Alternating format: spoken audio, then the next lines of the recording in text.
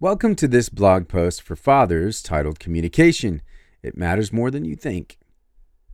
It can be difficult for fathers to communicate with their kids.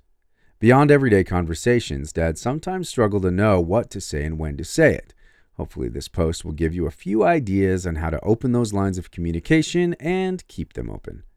For me personally, I feel very blessed to have a good communication relationship with each of my children, but it took a lot of work and persistence to get there. I had to be consistent and intentional about it, and constantly assure and model to them that they could come to me with anything they were going through. The bottom line is communication matters more than you think. In my opinion, fathers need to establish a strong habit of communication from an early age. I know how easy it is to let your business prevent you from truly interacting with your kids, but I encourage you to make communication a top priority in your household. One of the foundational pieces of communication is unconditional love and acceptance. Once your kids understand that you love them unconditionally, they'll be more likely to share their struggles without feeling the need to perform or achieve something to acquire your love. This is a crucial piece of the communication puzzle, one I really had to work on myself. I hope my experience will help you establish good communication habits in your family, habits that will last well beyond their growing up years. One way to communicate on a regular basis is to share your peaks and pits. Let me explain. As my kids were growing up, we took turns around the dinner table each night sharing peaks and pits from the day. Even if they didn't experience a pit that day, they always had to share at least one peak. This was a great way to get my kids to acknowledge both their highs and lows and open up about them. It was also a good way to sharpen my listening skills, which is another vital piece of the puzzle. I suggest starting your own family traditions that invite conversation and allow your kids to feel heard. Develop habits that will encourage your children to share both the highs and lows of life. You might be surprised at how eager they are to share about their day. In fact, your kids will likely begin leading family conversations and instigating the peaks and pits routine every evening. Because it's so important to have meaningful conversations with your kids, we have a handout titled Conversation Starters for Parents and Kids. Be sure to go to the Handouts tab and download it, or keep listening to hear the audio version at the end of this post. Another key factor in communicating with your children is to tell the truth, always. Now, I'm an avid truth teller. That's the way I was raised. It was important to my mom, and she instilled it in me at a young age. Hence, as I've grown up, I've determined to be a truth teller at all times. I've raised my kids to know the value of honesty and how it honors God. I've also taught them that remaining silent to something they know isn't right is a form of dishonesty. I believe it's important to instill a deep sense of truth-telling in your kids and set firm consequences for being dishonest. Without this foundational standard, it will be easier for them to get into a pattern of lying their way out of things, which will only lead to more dishonesty. Keep in mind, if you're going to set the standard of honesty in your family, you must uphold it yourself. In my experience, it's better to admit you've been wrong and apologize rather than trying to gloss over it or cover it up. Kids as young as 4 or 5 years old are old enough to understand that they need to be truth tellers. Make this a rule in your family from the start, and you'll find yourself in a much better communication pattern with your children as they grow up.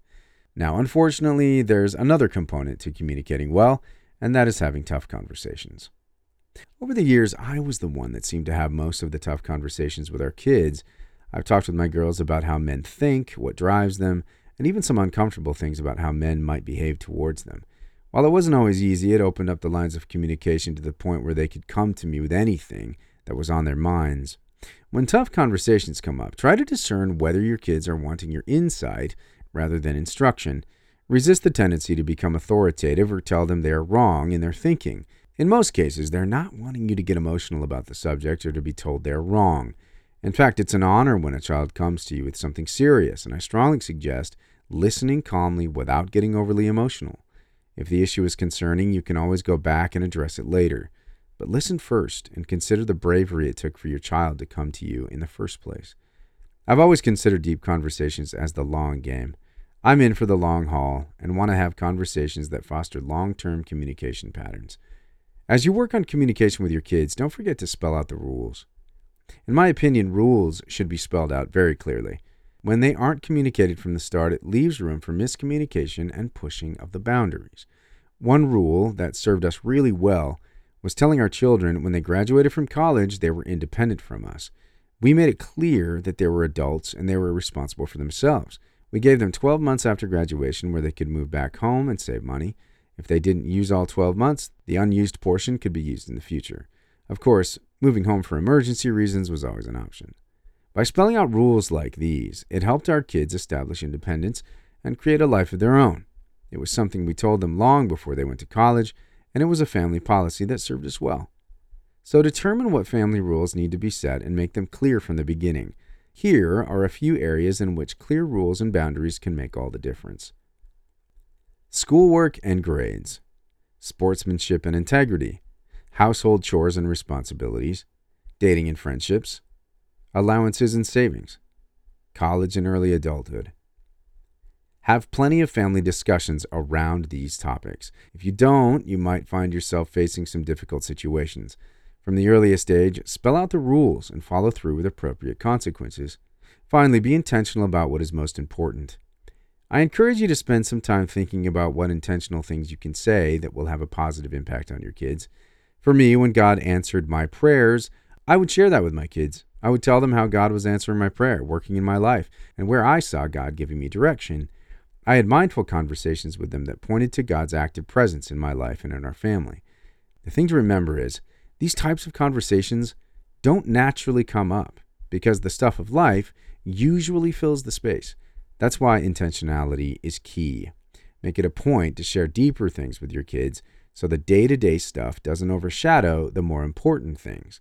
Psalm 78, 4-7 says, "We will not hide these truths from our children. We will tell the next generation about the glorious deeds of the Lord, about his power and his mighty wonders." So each generation should set its hope anew on God, not forgetting his glorious miracles and obeying his commands. As my kids were growing up, I was always willing to speak to them from a spiritual level beyond their own spirituality. In doing this, it stretched them and grew them. The thing is, you have to be mindful about it. You need to reflect on things ahead of time and prepare your mind and heart. You need to pray about it. Just as you are mindful in your business, always thinking ahead and planning things out, you need to be mindful in communicating with your children. The family is worth so much more. I believe you should prepare for spiritual conversations at least as much as you prepare for serious conversations in your business. It truly is a blessing to have a good communication relationship with your children. It's something that carries into adulthood and remains strong as they begin to have their own families. I strongly suggest starting from a foundation of unconditional love and acceptance and being intentional about communicating with your kids on all levels. After all, communication matters more than you think. It is my sincerest hope that you will develop healthy communication skills with your children and reap the benefits of a strong father-child connection. Through consistency and intentionality, you can make communication a priority in your family. Start today by scheduling a family meeting tonight or at dinner. Keep it fun and informal. By including our peaks and pits idea to get the conversation going. Before long, your children will be coming to you for wisdom and guidance, something that will hopefully continue once they're grown. As you begin to follow my blog and pursue opportunity for growth, it's helpful to do an assessment on various topics of life. If you haven't already, I encourage you to go to my blog online and take the current conditions assessment. I believe it would be helpful to take this assessment annually and revisit how you are growing in faith and life.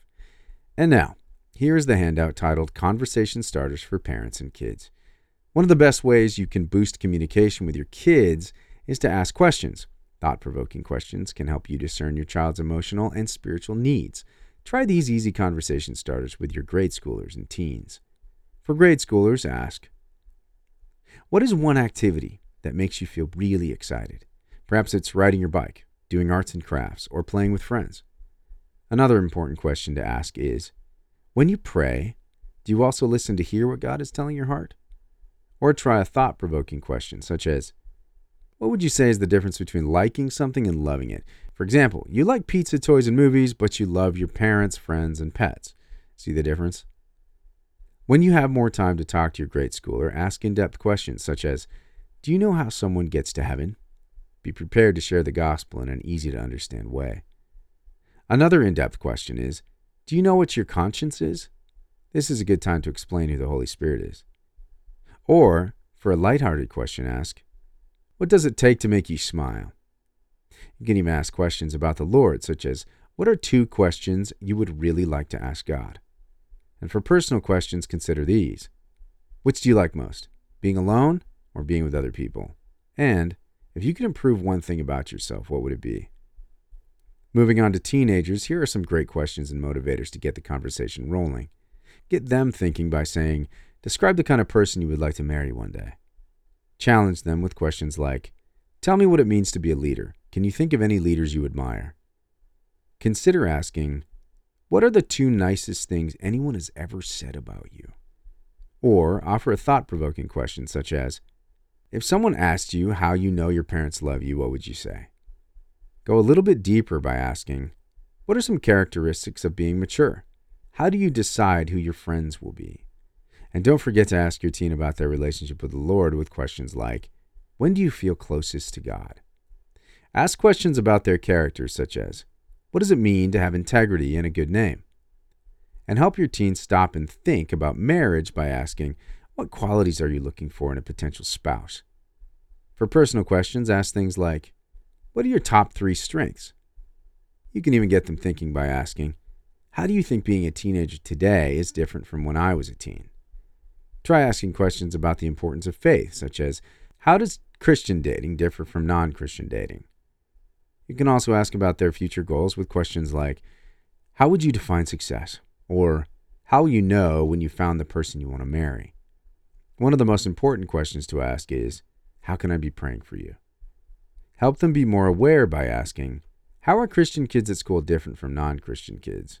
And don't forget to ask about their relationship with the opposite sex by asking things like, how will you know when someone is really in love with you? Or what is the difference between liking someone and being in love?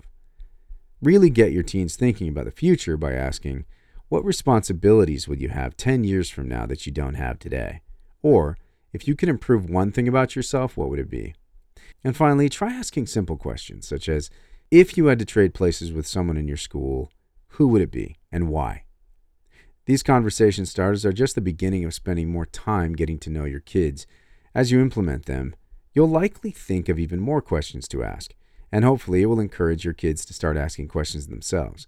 If you'd like to download a copy of this handout, simply go to the blog post and click on the Handouts tab. One of our values is good information is shared with a friend. Please take the time to think of your friends who might benefit from this blog. You can introduce the blog to them by sharing the post or by sharing this podcast by clicking the share link on the top right corner of the audio link. As always, thanks for listening.